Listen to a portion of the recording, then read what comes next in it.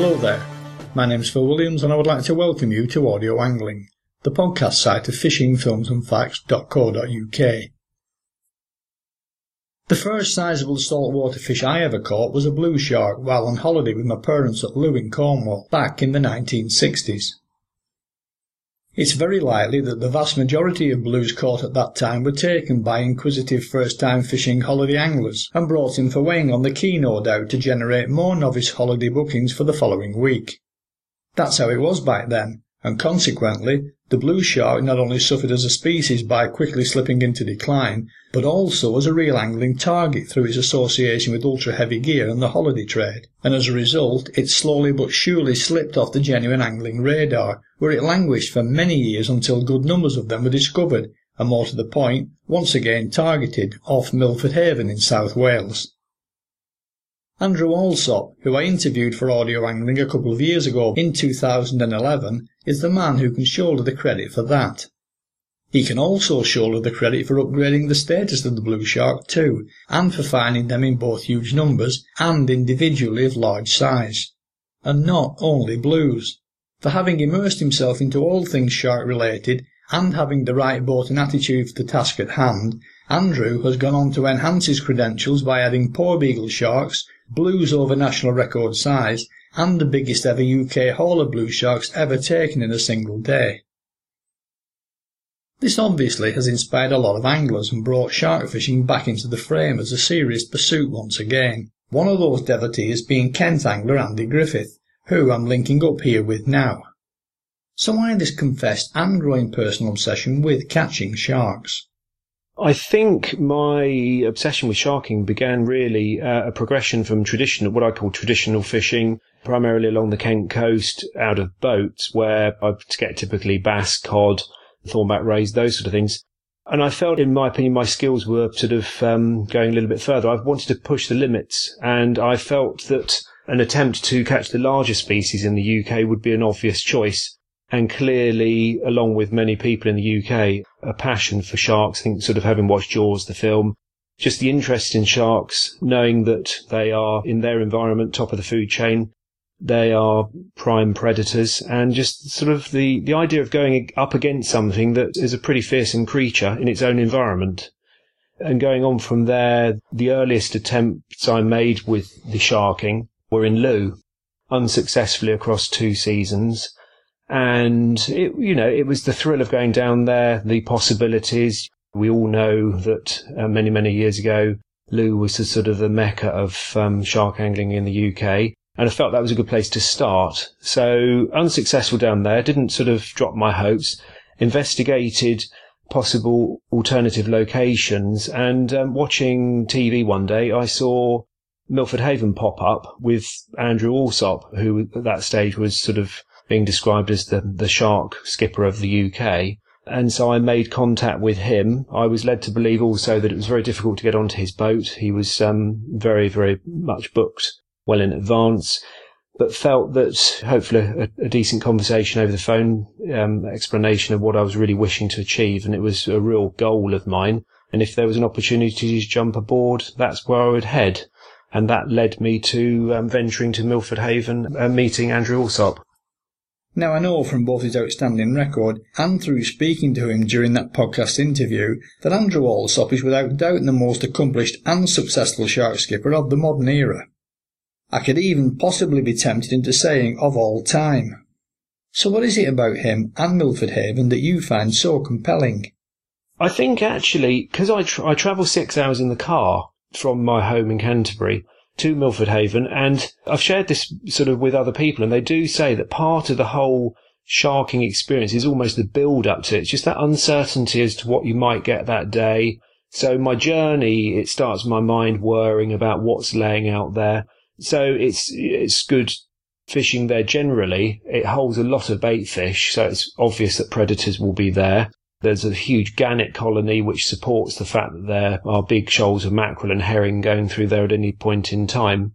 So that, coupled with the reputation of Andrew being the most successful UK shark skipper, is why that sort of location has sort of led me to going up there regularly. His knowledge is extensive, clearly. He's got his own personal achievements. I think he's had a 170-pound blue himself. And as his sort of scope for catching larger sharks has evolved, he's gone for better boats, more efficient, giving us more speed at sea, getting to different grounds. His knowledge is, well, the best in the business, really. And anybody listening will know that the catch and release record of a blue of 222 pounds by Wayne Little is a Welsh record. And sadly that the UK body don't really recognise it because it's not killed. But I think in actual fact, Andrew, through the Welsh sort of beliefs of catch and release, is pushing the way forward as it should be. We should sort of catch these creatures and put them back safely, and hopefully they'll be there for a further period in the future. I actually interviewed British Record Fish Committee Chairman Mike Healing several weeks ago and put that point to him, that anglers are no longer willing, and with some species now legally protected, no longer able to kill any shark they choose just to claim a record, and that it was about time the BRFC ran a point system, either as well as, or instead of only considering fish that are killed and weighed on land for record status. What he did say was that the committee now runs a notable fish list for specimens that aren't killed, and most certainly that 222-pound blue shark you mentioned, which also beats the British record, could well have gone into that list instead. But still it seems anglers aren't interested.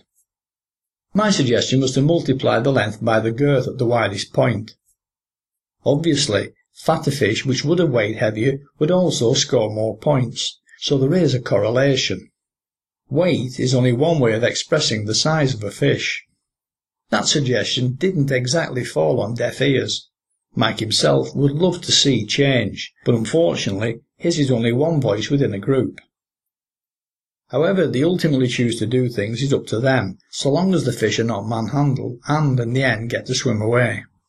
I made a communication to one of the fishing magazines and said, can we not, with the nature of this Mako as a big profile in shark angling, can we not use this as a real lever to change the attitudes of catch and release? And, it virtually fell on deaf ears, which is sad. Andrew, again, he's got great knowledge of how to handle sharks. People have often joked that the safest sharks in this country are actually on his deck. He handles them with great care. He has the knowledge through the Shark Association as well. He's worked with them closely, I think, as far as maximum times of being out of the sea, how to disgorge safely and effectively. And we use a deck hose on the boat, so we pass high-pressure water through the shark's mouth, so it's got constant water flow across its gills, which is led to believe to keep it in tip-top shape. Incidentally, Andrew doesn't believe in tagging. A lot of skippers do believe in that.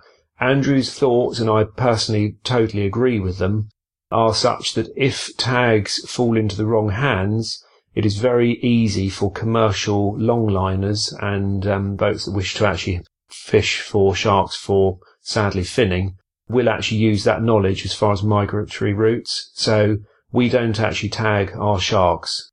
That's obviously open for debate. Some people will disagree with that. Some people would fully support it. But we don't tag them. We carefully measure them.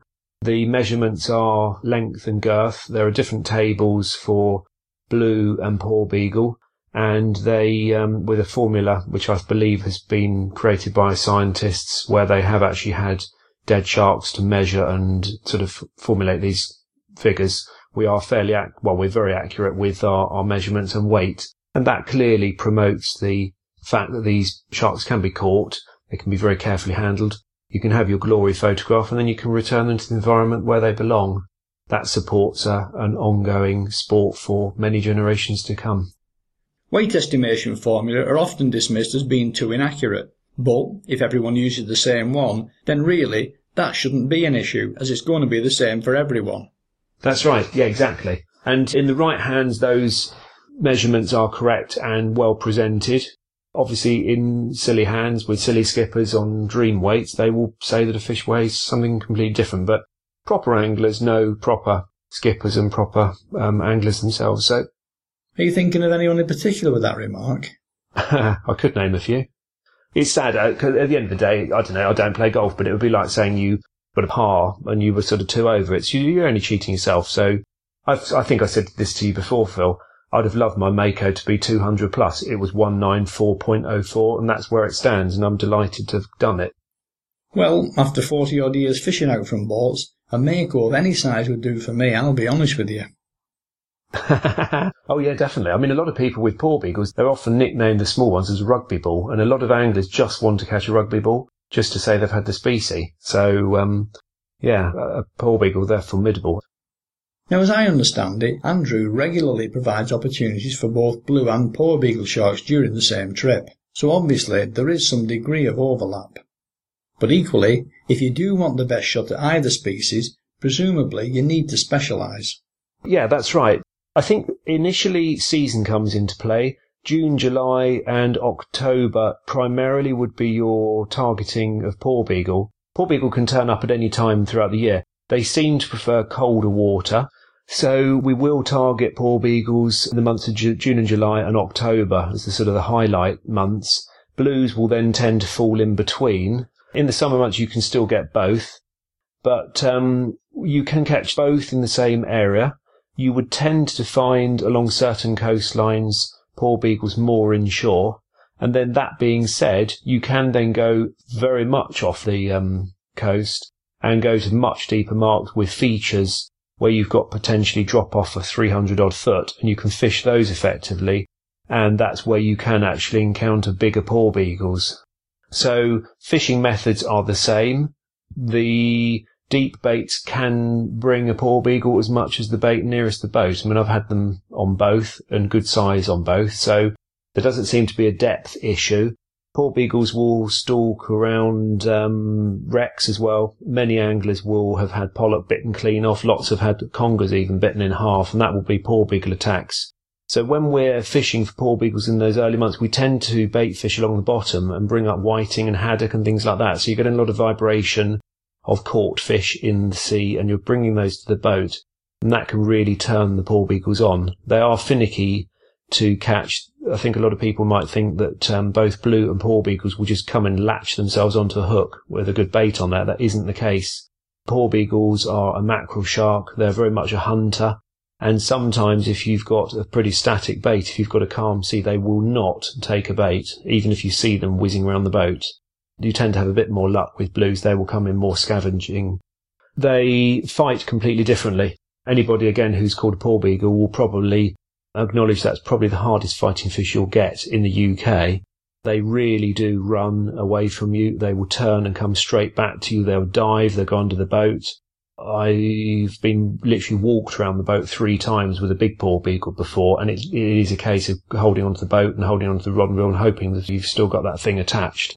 Blue sharks tend to be slower in their runs and quicker to the boat, so they are very much different, but they are both very enjoyable to catch. All of that said, of the various shark species taken on rod and line in British waters, the ultimate prize is still widely acknowledged as being the Mako. Threshers reputedly fight far harder, and are not exactly common fish themselves either. But the Mako is still the elusive one, with not many more than around 40 ever taken on rod and line here in the UK, with the last one, prior to 2013, having been caught by David Turner aboard Robin Vinnigham's boat Huntress out from Falmouth in 1971, both of whom have also recorded interviews for Audio Angling. Then, several weeks ago, all that changed. It was highly likely that Makos were still in the UK. It was highly likely they were going to be in grounds that held a lot of bait fish seasonally.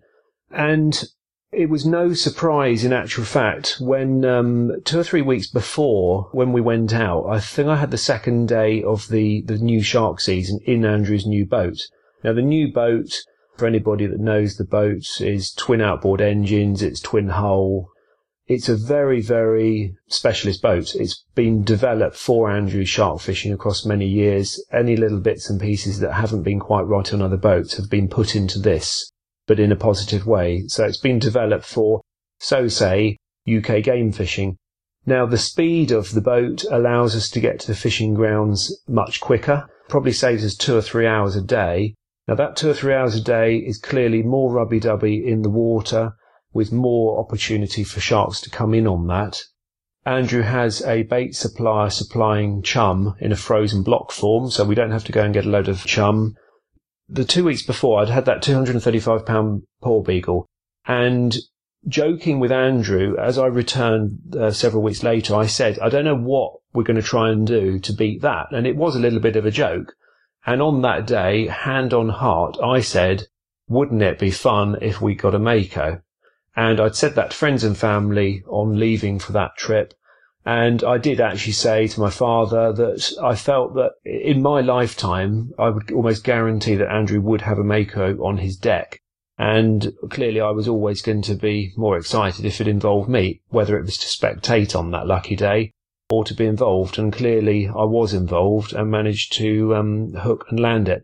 Now that day we set out in a different method. Andrew had had some success with porbeagles on a moving bait, so we were actually going to troll bait. So hooked up fresh mackerel baits and trolled at slow speed. And we hadn't had any success. We trolled for about 3 hours, which meant with the tide and the drift, we effectively were going to end up in that 3 hour period laying down a chum trail of about 15 miles. So in general terms, that would probably be about 3 times the normal day's chum trail. So effectively, we'd got the benefit of 3 days chum trail to fish that day, if that makes sense. And we trolled along. We had a blue, and that was good fun because that was the first one I'd ever caught on a troll bait. And then we decided we would set down in the normal way and drift and fish 4 floats in the normal method, deep to shallow from the furthest point back to the boat. We saw a lot of big dolphins that day, and there was far more bird activity, and it genuinely felt a different day. There seemed to be more activity. We were fishing a particular mark that had interested Andrew. He'd looked at charts. It was a deep position with a good drop-off, and we felt, why not try something different across this drop-off? I had 8 other blue sharks, biggest of 120, and at that point in the season, the 120 was the biggest blue of the season, so I was pretty chuffed with that. Probably within about 40 minutes, then the deepest bait went, and that went off at a fair rate of knots, and it was shaking, and you could feel the sort of head nodding, and I knew almost immediately it was a porbeagle, and so pretty excited about that, because to get 2 in the same day was going to be great fun. So I had a fair battle with that. That was about 30 minutes to get that to the boat. Again, I ended up walking around the boat with that one. That came in, I think we measured that at 119 pounds. So I was doing pretty well. So I'd had the 10 sharks, 9 blues, 1 porbeagle, 120 and 119, biggest of both. And we were fishing away, and all of a sudden, the nearest rod to the boat, which only sits at times, I don't know, about 10 metres off the back of the boat, that float went down, that reel screamed a higher pitch than any of us had heard. I picked the rod up, engaged the strike, it's a lever drag reel, and the next thing we saw was this Mako, bright white belly, beautiful sort of titanium side and blue, just go airborne. It came out, anybody that watched any sort of films where a submarine launches a Polaris missile, it was a similar sort of effect to that.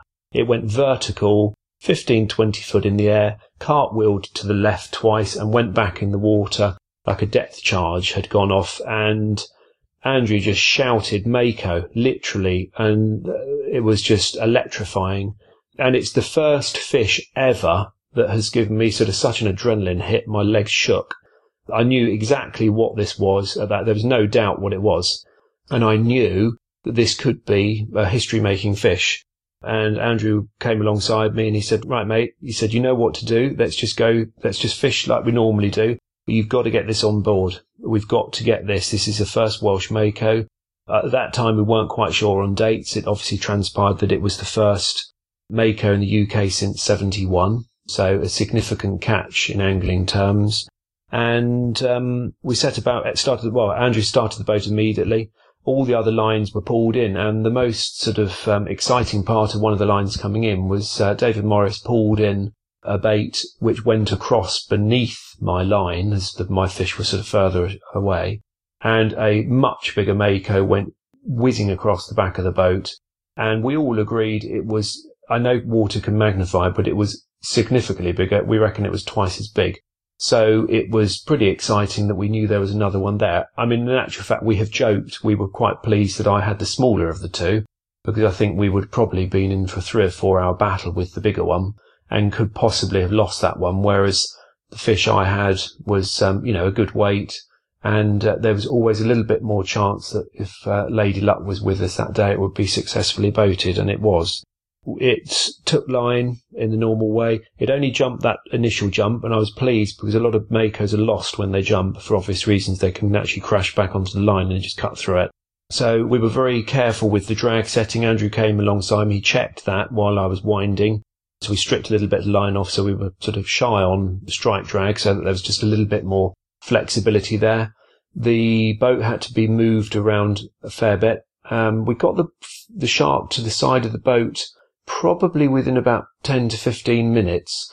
And that's where we took video footage. We took video footage in advance of that, but we were absolutely able to assure anybody if that fish had come off at that time, we'd got video footage of all the significant features of the Mako to dismiss any, was it a poor beagle? The difference on the Mako and the poor beagle, the fin on the poor beagle has a white flag. On the Mako it doesn't.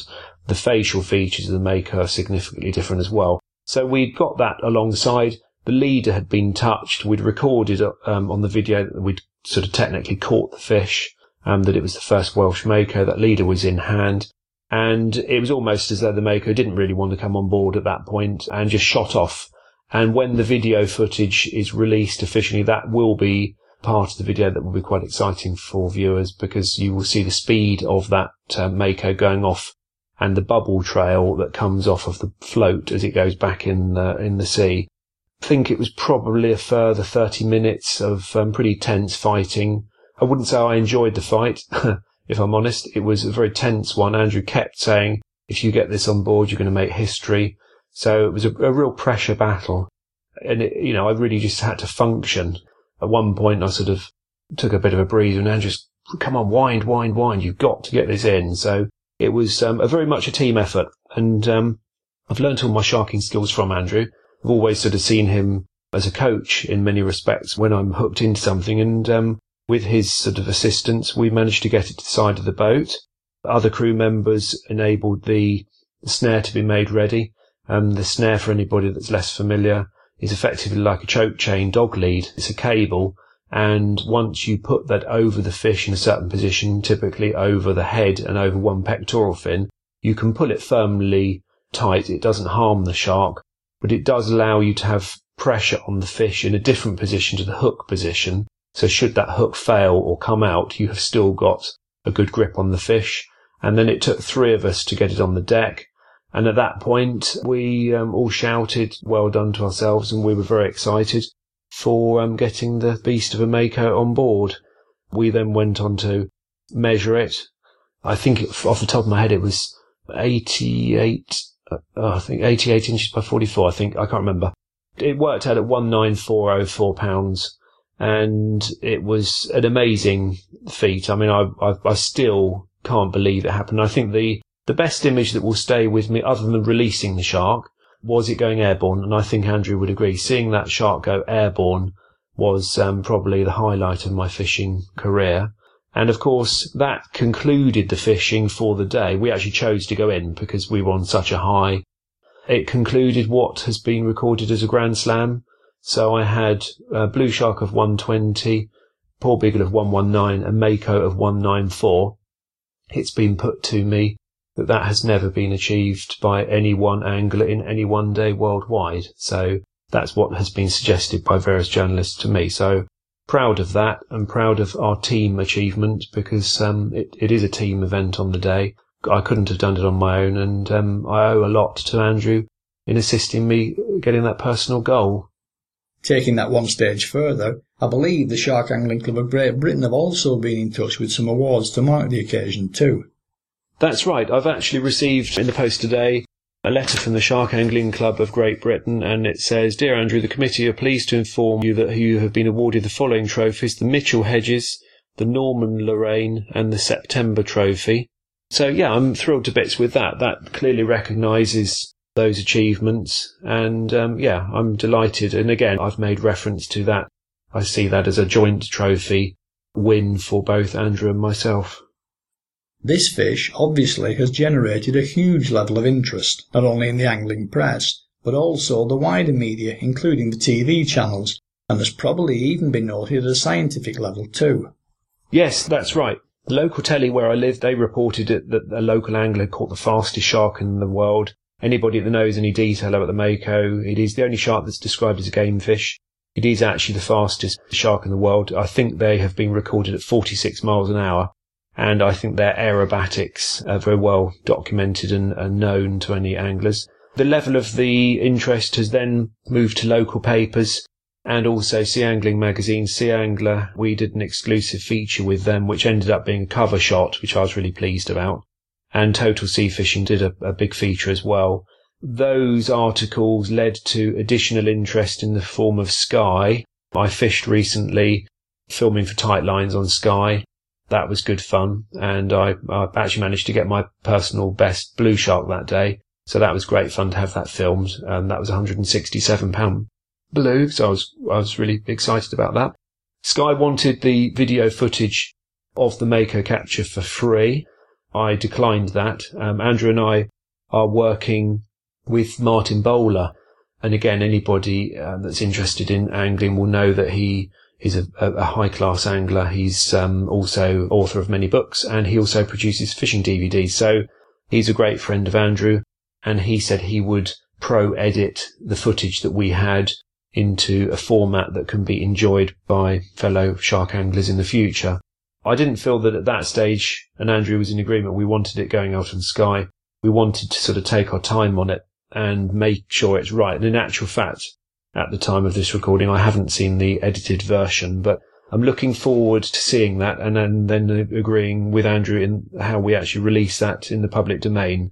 It does actually show good fighting footage of the shark on the top of the water. It shows it coming to the side of the boat, as I've previously mentioned, with it going off at high speed with a sort of bubble trail going off. And it shows footage of us snaring at the side of the boat. It shows it on deck being measured. And it also records it being put back safely to fight another day. So, yeah, it has generated a lot of interest, and I suppose in sharking terms, it's sort of up my profile. I'm being called Mr. Mako or the shark catcher sort of throughout the UK, which I think is quite funny. I think my boys find it funnier than I do. So what do you put your successes personally down to? Obviously, I'm not thinking here of the Mako, which even you must agree was a bonus. But your catch rate and size successes with the porbeagles and blues is another matter, and far from a coincidence. Yes, that is right. I think it's the amount of time I put in. When I charter Andrew's boat, I take the entire boat. So, obviously, if we're fishing 4 rods, I've got 100% opportunity that day for those captures.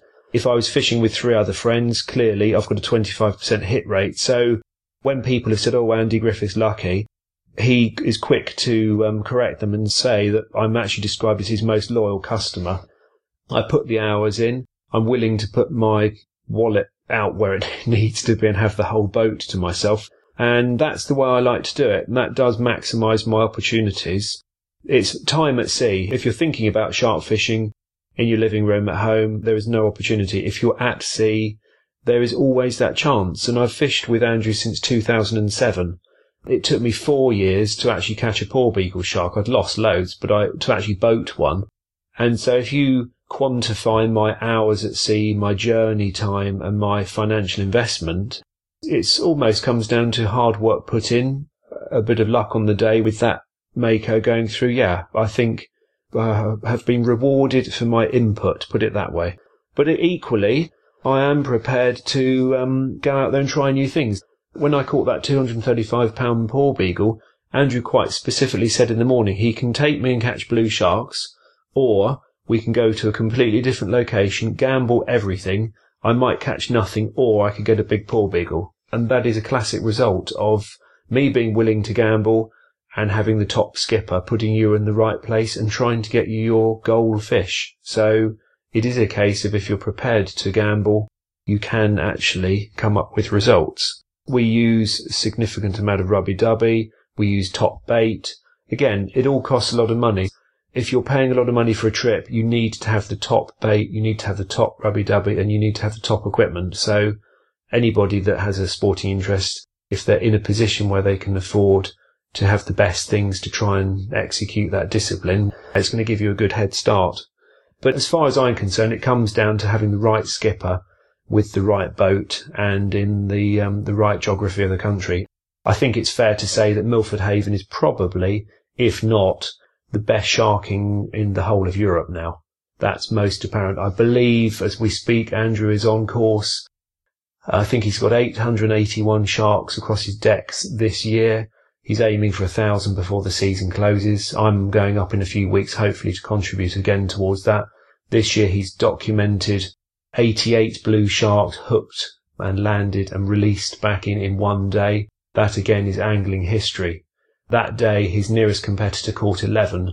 Again, there is no coincidence that he is getting results. He is the top skipper and he's using the right bait and the right rubby-dubby. I mean, he does actually have a secret recipe that I don't even know about of his oils that he mixes with the chum, the rubby-dubby, and I think that does play a significant part as well. I take on board what you're saying, but in addition to that, Milford Haven, the venue, must also play a significant role in all of this. Traditionally, it was always West Country waters further to the south. Maybe climate change is playing some sort of a role here. So what is it then, in your opinion, that makes this area so special?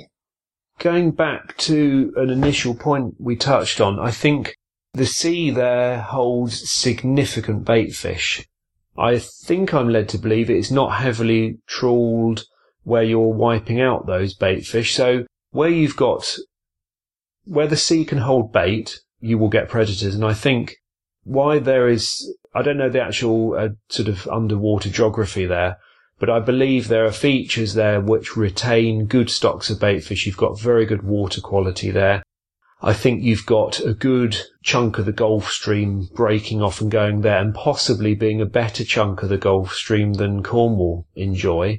I don't know whether this year we had a particularly warm spell, late June, July. I mean, obviously I had that Mako in July. We did have a very, very hot spell. Whether that contributed towards this Mako, I'm not sure. Global warming may play a part. I mean, this year there have been swordfish caught commercially up north. There have been tuna caught recently in both Scotland and Ireland. I think this year is a significant shift in what we would perhaps describe as more tropical species being within reach. I mean, again, one of the fishing journalists said almost now we have got proper game fishing available on our doorstep in the UK, and long may that continue. And I think fished responsibly, it could even get better. I mean, there are certain things we are planning to do next season further afield, and hopefully we will encounter some of those additional species. As we've already said, you're the first angler and Andrew Alsop is the first skipper to be responsible for that particular shark fishing Grand Slam. But it doesn't end there, because there is one other species, the thresher, that could take your achievement to another level, and incidentally give you yet another shark angling first. The thought of a thresher is a really obvious one for me. As we stand at the moment, there are only 2 other UK anglers alive that have caught Mako, me being the third. Neither of them have caught thresher. If I was able to successfully catch a thresher in the UK, I will actually be the only angler who has ever had the 4 main shark species in the UK. So that's definitely something I wish to do. A lot of people have said to me about going to areas of Isle of Wight, which are noted as areas that would tend to hold threshers more. My own goal is actually to catch a thresher out of Milford Haven. The reason I say that is they have been sighted. One was actually sighted this year, and it's actually been photographed, and anybody that's able to go onto the internet will be able to see that. It was estimated at £1,000. It was a 16-foot long fish, and it was amongst a pod of dolphin. If Andrew and I mean, we're going to be working as a team on this. If Andrew and I are successful in getting a thresher from Milford Haven, it will actually record a significant event for him. He will be the only skipper to catch porbeagle, blue, Mako and thresher from one port. That has never been done in the UK. If I'm able to get the thresher out of Milford Haven, it ticks his box and it ticks my box as having those 4 species. So we're going to be working and putting in significant time to that in the future. I really do want to focus on that. I think it's probably going to be one of those ones where I put a lot of time in and blank a lot. But for me now, having those 3 other big species behind me, I need to move on. I don't want to dwell in the past, although I'm proud of what I've done. A thresher is definitely the way forward for me, and that I will be exploring every avenue with Andrew on that. I mean, we will be using certainly different techniques than we have to date, and hopefully be successful in it. I don't see there's any reason why not. And I think our targeting for that will be June and July of next year. So, not that I'm wishing to fast forward time, but I'm looking forward to the new shark season opening for that objective. And if or when you get the thresher, what then? I'm going to go for the thresher. That's definitely something for me personally. That's something for Andrew personally. If we're successful with thresher, I think the next target would be something that has been sighted this year. Andrew was out several weeks back, and he literally said for half an hour you could look all round his boat, from boat to horizon, and bluefin tuna were jumping anything from sort of £100 up to £600. And he said it was a spectacular sight. He almost described it as something as the Blue Planet programme. It's obvious that they go through there. I think it's obvious that they've gone through there for many years. And I think actually, having caught the Mako this year, they do eat tuna. I think it's all linked up. If those fish are going to remain passing through there, it would be something that would be great fun to fish for. I think albacore, again, so far as a member of the tuna family, they would be an easier target. I think we would have a go for those.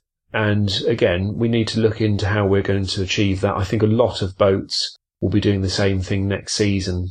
There have been big tuna already caught recent weeks in Ireland and also Scotland. I think the biggest one was 628 pound bluefin. So again, I think that was suggested they'd fished for 7 years and sort of then got lucky. So it is a case of right place, right time. By the nature of what they are, they move at significant speed, and you literally have to have a little bit of luck on that day that you are there on the right day with the right equipment. I'm also led to believe they fight so strongly that if you were the lucky angler to sort of hook up, you won't be necessarily the same angler that lands it, because it literally would have to be rotated. They are an awesome creature, and it can take several hours to subdue. So yeah, that's an opportunity that we may consider as well. So there's something else to go for. I read in the press that the Scottish bluefins you mentioned there could actually fall foul of the law on the basis that it's illegal to catch them at the moment. But I'm sure that only applies to commercial catches. Providing you don't kill a tuna for sale, I don't think there's a problem, and I believe that you almost had to address that particular situation head on last week, when it seems you had one on the hook for several seconds. Yeah, we were trolling baits in the same way we did that Mako day. We were using fresh baits, and we were fishing 4 rods. We successfully landed a blue shark, boated and released. Within 20 minutes of that, we were hit with another shark. That came off fairly swiftly, and when we examined the bait, we knew that was a porbeagle because of the pin marks in the bait. The teeth are different to a blue. And then after that, we had what can only be described as a real hit. The far left rod bent over.